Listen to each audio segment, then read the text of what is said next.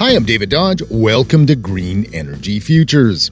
Mike Fell is a social behavioral researcher in the UK who's interested in all the ways we can help solve climate change through behavior.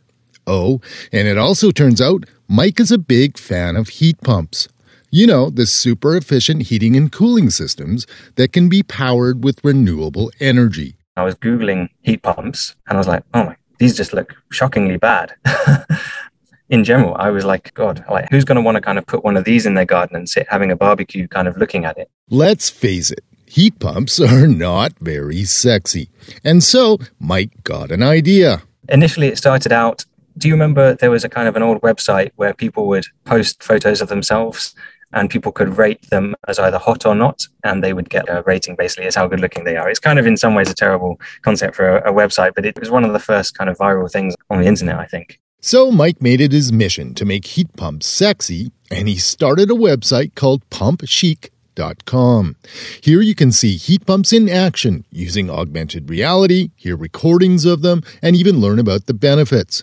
Then, in a series of tweets, Mike got the idea of comparing heat pumps to the very suave George Clooney as a way of getting attention, and that's how we discovered his work. Sure, George Clooney looks dapper in plaid, and the comparisons are cool, but there's a method to Mike's approach. Where we are in the UK at the moment, what most people do is burn natural gas in a boiler. That releases heat, heats up water, and they pump it around the house and it heats up the house. And obviously the problem with that is natural gas, when we burn it, releases carbon dioxide. So how do we remove natural gas from heating our homes, which is about 80% of homes in the UK? The main option on the table for us at the moment and in many places around the world is to electrify heat. Anyone familiar with an air conditioner or a fridge is familiar with a heat pump. So the point is, by electrifying heat, it allows us to decarbonize it.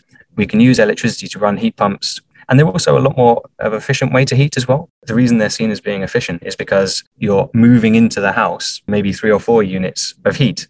So in some ways, they're sort of like 300-400% efficient.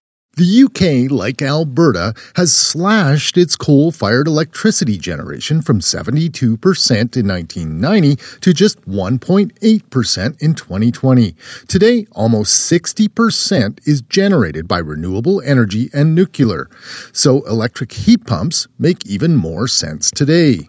In the moderate climate of the UK, heat pumps can easily replace gas-fired boilers or oil heating.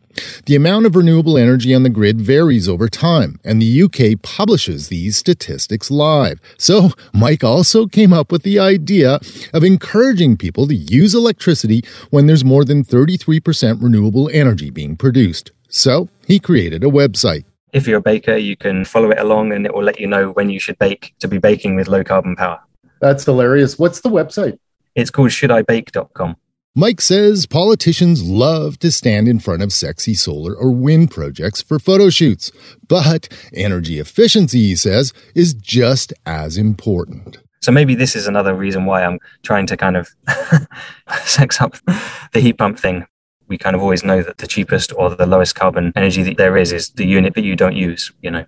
Mike Fell is even working on a peer-to-peer energy trading system to help people get access to renewable energy.